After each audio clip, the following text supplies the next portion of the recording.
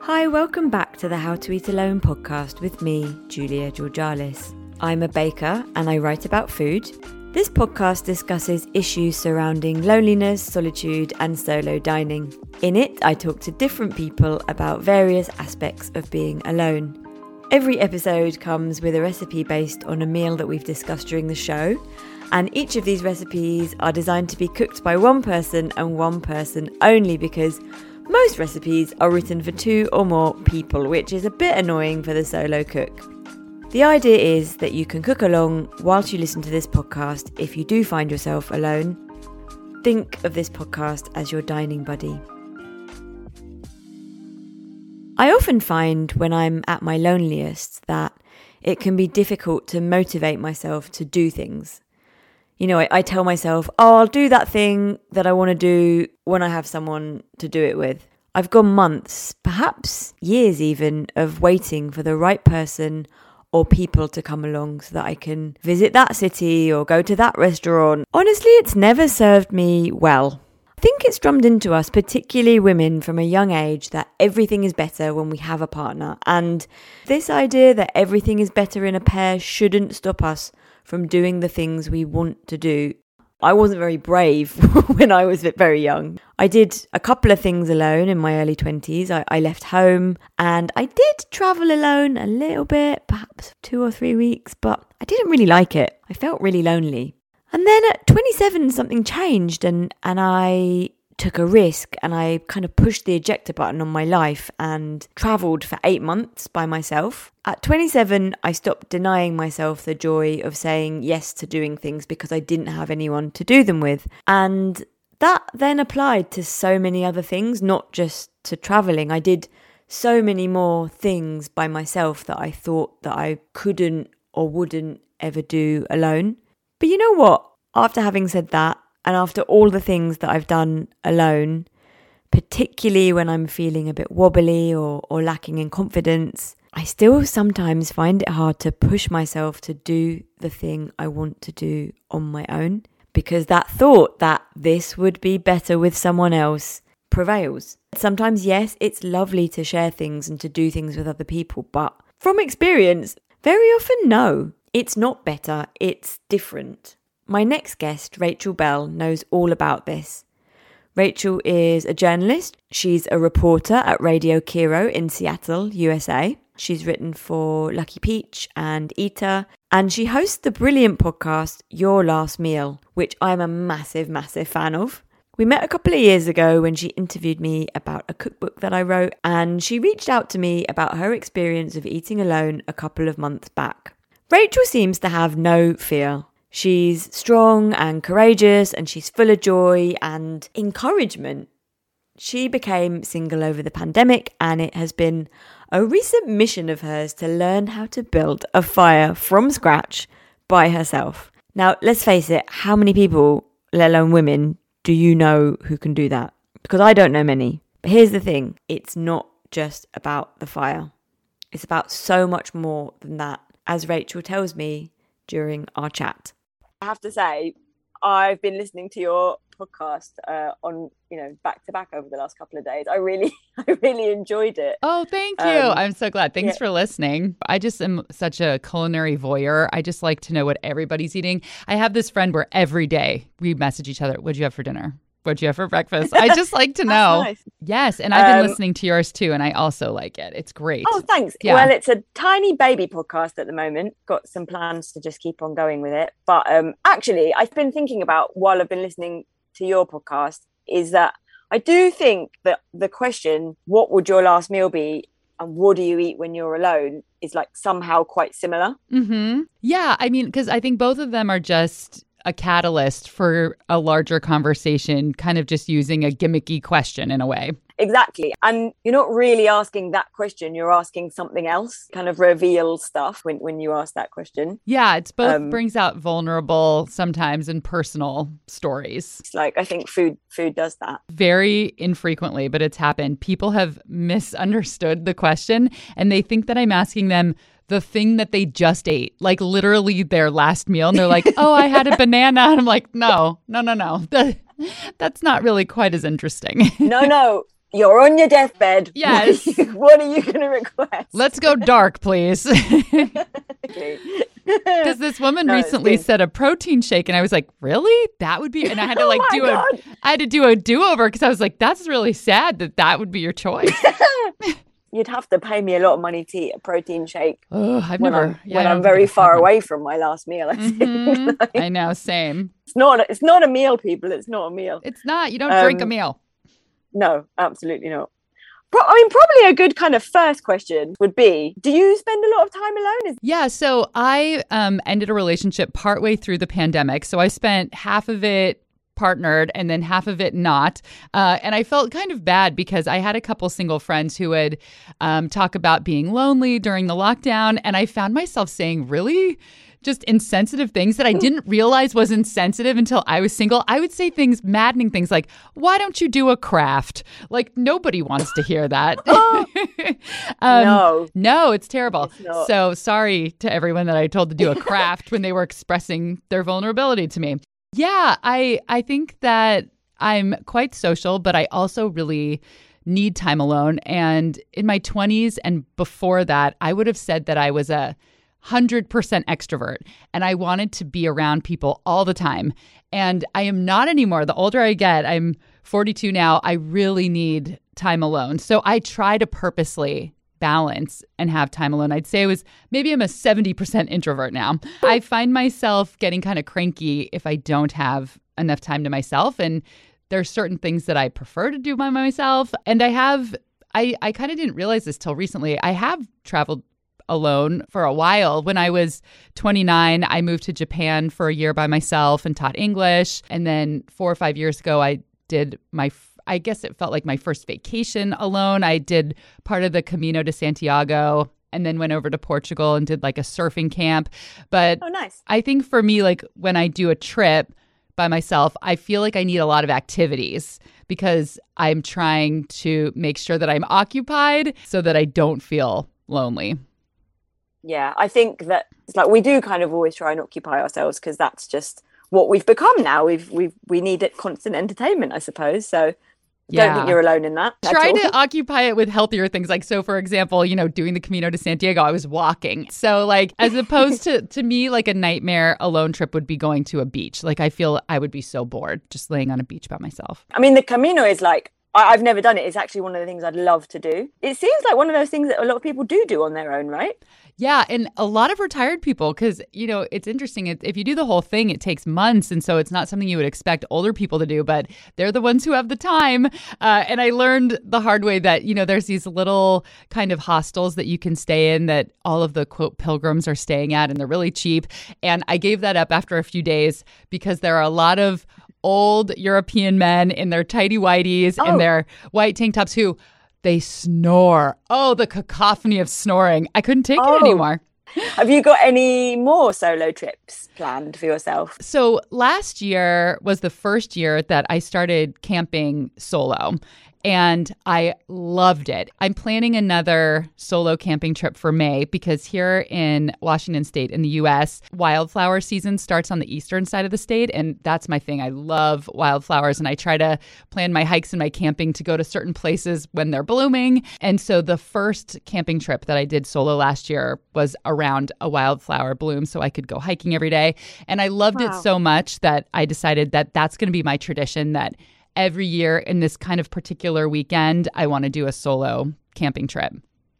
That's beautiful. And always, I guess it's like celebrating the coming of the spring. That's a lovely thing to do by yourself. And when you say camping trip, what do you mean? Are you like wild camping? Are you in a caravan? Like, what's the setup? So I stayed in a campground, both of the 2 times that I did it last year, because that felt safe to me, as opposed to just kind of being out in the middle of nowhere. But the thing that was so interesting was that every female friend that I told, the first thing out of their mouth was, aren't you afraid you're going to get murdered?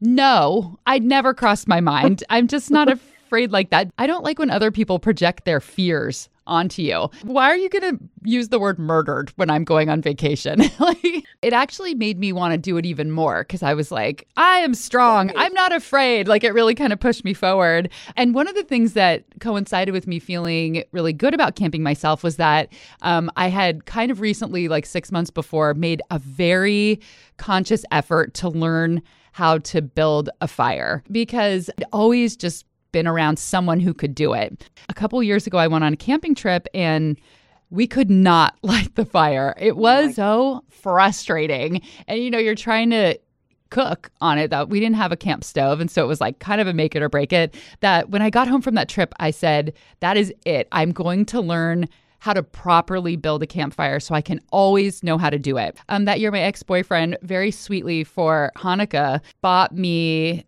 a hatchet, which I always call an axe, but I guess it's not the real name. He got me a hatchet and like one of those long lighters. And then there's kind of this Girl Scout fire starter trick where you fill an empty toilet paper tube or an empty paper egg carton with dryer lint, and you can, you know, use that. So Seattle, we have a beach where you can have bonfires, and I went several times and learned how to properly chop wood and like make tiny tinder, which is really the key to making a successful fire. That's what I learned was I wasn't making enough tiny pieces, and did it to the point where I knew that I could do it under any circumstance. So going out camping by myself, that was actually my secret weapon, was feeling like I can do everything myself and I can light the fire. It's such a basic human thing. It is. You know? Yeah. Yeah. Why don't we all know how to do it? I can't even tell you how satisfying it is to chop wood. It's really actually hard. Like sometimes, you know, your body kind of gets sore. But when I was going to the beach in Seattle and I was chopping wood in the parking lot, people would always comment. Like I'd get these old ladies going, "You go, girl." And yeah, but that's kind of how I feel about you. I'm like, oh my God, that is so cool. Women are not expected to know how to make a fire. Yeah. I'm kind of thinking back family barbecues, right? Like, and when you do a family barbecue, you know, the women spend like hours making like all the sides and the salads and all that kind of stuff. And then the men just rock up and they build a fire and they, you know, and they barbecue the meat and whatever. Women don't barbecue the meat. Why? Like, what? Why is that a male thing to do? I know. And then, you know, I don't know if you found yourself in the situation where you did have a barbecue with just girlfriends and everyone's like, what do we do? What do we do? I made that effort actually several years ago too. And the secret, if you're doing it with charcoal, is just to get one of those little chimneys. That's how you can always guarantee a charcoal fire. I just wanted to be self-sufficient. And now I really feel this strong feeling of wanting to make sure that every other woman who, you know, finds themselves in that situation, like people who camp and want to make bonfires, I want everyone to know how, because I don't want people to feel like they have to depend on a man to light a fire. It's a lot more than just the fire, isn't it? Yeah. That's the thing. Yes. And I really prefer is. to cook food over a fire when I camp too. I don't have a camping stove, so I do everything over the fire, which I also find very satisfying. And there's nothing like campfire cooking. There is really nothing like it. Like the taste is amazing. Did you have any failures when you started cooking on the campfire? I actually haven't. The only fail I've had that was with a friend was because it was just she wanted to make these. Do you guys have these in the UK? It's like biscuits, but biscuits for us is like the bread that comes in like a can that you pop. They're kind of gross. It's like these processed. No. Okay. What do you mean in a can? I know, it's really confusing. Not like a can that soup comes in, but it's like a cylinder that is made out of cardboard and you pop it open. I mean, it sounds so ridiculous now. It's like such a gross American thing. And she saw this recipe where you get the raw biscuit dough and you wrap it around a stick and you put cinnamon and sugar on it and then you hold it in the fire and, you know, but water had leaked into the packaging and so everything was wet, and so we tried to do it and then the whole thing just went like slurp and fell into the flames. No. I think the classic s'more, it's not broken. Like, let's keep on with that. Like, you can't go wrong with a fireside s'more, really. What is the best thing you made yourself to eat on a campfire? Okay. So I don't know if it's the best, but it was kind of an epiphany. It was so good. I realized that it's so easy to make baba ganoush when you're camping because all that you do is put a whole eggplant onto the flames, and what you want is for the whole thing to turn black. And so it's actually easier to make when you're camping, because at home I'll put it on my gas stove and it's like dripping, and it's so much cleanup and it's such a mess. So it's actually perfect. So I will just bring tahini, lemon juice, and, a couple cloves of garlic and salt. And that's it. Like, you roast it, you let it rest so it's not so hot. You peel off the skin, and then you can just hand mash it with a fork because it's so soft and it's so smoky tasting. And just that with a lot of tahini, crushed garlic, lemon, and salt. So I built a Mediterranean dinner around that. So I did that, and then I just roasted a bunch of vegetables over the fire. I think I did asparagus and, different color bell peppers. And I also did like potatoes in a little foil packet. Wow. And then I think I brought pita, I brought tzatziki, and just kind of had like a meze platter. And it was so good. And you did that for yourself? Yeah, for myself. That's wonderful. Yeah, I mean, I feel like this at home too, living alone. Whenever people say, well, it's just me, so, I don't really ever make I just kind of eat things that are easy. I'm like, but it's you. You deserve to eat something good. And so I like the process of cooking while camping. So I'm not trying to get it over with quickly, or I'm not just trying to feed myself because I'm hungry. I want it to be really good, and I like the cooking process. So I don't think there's anything wrong about making the effort. And then also you have leftovers, and then that's kind of easy for hiking the next day. I just bring, little containers and I bring it on my hike. Amen.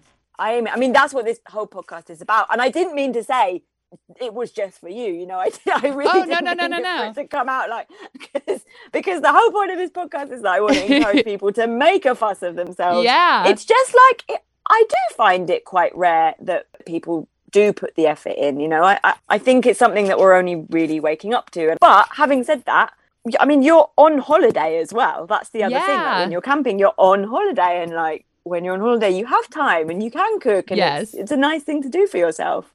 Yeah. On that note, this is what I enjoyed about that first trip was I feel like, if I had gone with a close friend or someone I was dating, we would have probably wanted to do mostly the same stuff, but there was just some extra kind of freedom about being alone. So after I did this long hike, maybe like an 8 or 9 mile hike, I had read that there was this little kind of burger ice cream shack, and it was a 45-minute drive one way from where I was, but they had soft serve ice cream cones that were gigantic. Like, if you got the large, honestly, it was from your elbow to your wrist. That's how tall it was. And I was like, oh my God, I need that ice cream. Like, I just wanted it. So I drove 45 minutes each direction to have an ice cream cone, which I don't know if other people would have been talked into that, but there was something about, I just felt so free. I had to kind of like hide to eat the ice cream cone because it was so big and it was melting that it looked like pornography, what I was trying to do to like catch the, I was like, nobody can see this. And so I just like walked away into this park, stared at the trees, and had my way with that ice cream cone. Oh my. Sorry, messy a little graphic, when but there's something great about messy food when you're on your own. Yeah. I have a friend who told me once that her mum always used to say to her that the best place to eat a mango was in the bath. Oh, because, yeah. And it's true, because you're on your own and Yes. it's really, really sticky, and you can just basically go to town on it, and then you're in the bath, so you can wash it off. Yeah, it's so sticky. I know, of course, with this giant ice cream, they gave me one tiny, see-through flimsy napkin. It was just a real joke. Yeah, I mean, but they don't mean, they're just giving that to you as courtesy. It sounds like you need a whole kitchen roll with the size of the ice cream. But or a bathtub. Yeah, maybe I'll, next time I eat an ice cream, it'll be in the bathtub. That sounds kind of nice. Yeah, combining two solo activities in one, just like having a lovely bath and having an ice cream. Absolutely. That sounds great to me. I mean, one thing I've also just been thinking about when you've been talking is about what cooking equipment do you bring for yourself when you're camping on your own? Because I assume that you need some kind of apparatus to cook all those nice things for yourself. Yeah, a friend had gifted me a grate that I bring on my own, that it's kind of like a tighter grate, because sometimes the ones that are there, they're like just the bars are really far apart and things will kind of fall through, and they're sometimes really dirty. So I bring this, it folds up, so it's just easy and flat to put in the car, and I put that on top of the campfire. So sometimes that's the only thing that I'll use, and then I bring, just like my plate and my bowl and my silverware and knives and stuff like that. But another thing that I like to make that's really easy and so good is campfire nachos. Ooh. So good. And if I do it with meat, I'll grill chicken that I marinated on the grate. And then just in a cast iron pan, I'll layer the chips with cheese because you have to layer them. You don't want it just on the top. Yeah, and then I'll do black beans just from a can. I'll put the chicken on, salsa and sour cream, scallions, green onions. That's actually fun to do with other people because you can kind of just eat out of the pan, but you can just make yourself a smaller version and eat it all yourself. Yeah. And this is the thing I think about cooking for yourselves. Everyone's like, oh, I'm too much. And it's like, well, just make less. Just bring exactly the right amount for yourself. Yeah, like nachos and things. I do think people assume you kind of have to, share it or whatever. But no, it's, you can just either eat more or make less. I know. And leftovers are so great. Like, I don't know. Whenever people say that too, I'm like, don't you want leftovers? I want leftovers. I mean, I always love a leftover. I think I used to be really bad at this when I first started cooking more for myself. I had too many leftovers. Like leftovers for one day, possibly 2 days is fine. But leftovers for longer than that is like not cool. You have to hone that a little bit. Yeah. And some things you can freeze. But yeah, you're right. Sometimes I never want to eat something ever again because it's like, okay, day 4. There's only so many ways you can respin it, I guess. Yeah. When you're not camping, what is the best thing you make yourself? Ooh, let's see. Well, I've noticed that when I move into a new place, which seems to be every 3-4 years, I end up moving. I always christen it by making a big pan of meatballs. So I make spaghetti and meatballs. So I feel like that's something that I make for myself. And that's definitely something with leftovers. It's something I feel like I always end up making too late at night and I'm eating at 10:30 and I just enjoy that. I like that for some reason. That's like the thing I would say I would make that is civilized. There's the whole other category, your secret shame foods you never give to anyone else that you eat when you're alone. Like one thing that I eat when I'm alone is I like sour cream straight out of the tub and I'll just eat it with a spoon, or I'll drip Mexican hot sauce Tapatio on it. Oh, that's naughty. I know. People kind of get grossed out, and I'm like, it's just like yogurt. There's no difference. Yeah. But yeah, that's actually, you're right. It is just like yogurt. What do you like to make when you're alone? What is your number one? Do you know what? No one's ever asked me that question before. The tables are turned. You know what? It's also a spaghetti dish. I know what it is. It's this really, really simple dish. I think it's an ortolenghi recipe, but I kind of bastardized it over time. It's spaghetti with onions. So you fry the onions so that they're almost caramelized, and a tin of anchovies. And then I add cumin, maybe some onion seed, coriander. And it is literally my favorite thing to eat on my own. It just an anchovy spaghetti, which I don't know if I've made that sound very appealing, but it's so salty and filling. And I guess as well, the nice thing about that recipe is because I honed the exact amount for me. So it's 1 tin of anchovies, half an onion, and 114 grams of spaghetti. So I've kind of got really used to making this dish for myself. It sounds like a classic kind of pantry pasta. You kind of always can have those things around. You can make it at any moment. That's your dish. I found myself getting kind of more into plating during the pandemic. I like to make these composed lunches where when I'd cut up an avocado, I would actually fan it out Instagram style. Yeah. And then I would make this perfect little kind of row of, seasoning or fancy salt and have a little rosette of smoked salmon and just kind of put all of these things. And I love eating a dish when it looks really pretty like that. And again, it's nobody else needs to be there. It makes me feel like I'm having a special lunch because it looks so pretty. But that's what we should be doing. I love that you do that. And it's not even for the gram, right? It's for you. Because, the other thing is that, for me over the pandemic is I got really lazy, especially, halfway through that first lockdown. And I ended up eating on my lap, eating straight out the can. And I'm like, no. Let's set the table. Yeah. Because if you set the table, it's better for your digestion. You're gonna sit there and you're gonna eat properly, and you're not gonna give yourself heartburn. It's good for you, I think, to set the table properly and make yourself nice food. Yeah, there's something in ritual, I think that's important, because that's something that humans do that maybe other animals don't do, that it's let's just try to be human for a minute and just, eat at the table and have a ritual instead of just kind of eating mindlessly. Humans obviously have so many rituals surrounding foods and eating and feasting, but where's the solo person's ritual? Like, it doesn't exist, I don't think. No, you're right. I always use a cloth napkin too. I mean, I do that for environmental reasons, but like I think it also looks nice too. So it kind of adds to it. For sure. Well, thank you, Rachel. Thank you. Thank you so much. I could talk to you all day. I know. I could talk to you too. It's one of my favorite topics. I think partially because I enjoy it, but partially because and this is probably why you do your show, you know, in some regard, I just want people to not be afraid of being alone. It doesn't mean you have to be alone all the time, but to do certain things, I think a lot of people, there's a lot of fear around it, especially for women. And I just feel this need to just say, you can do it. You can do it. You can go camping.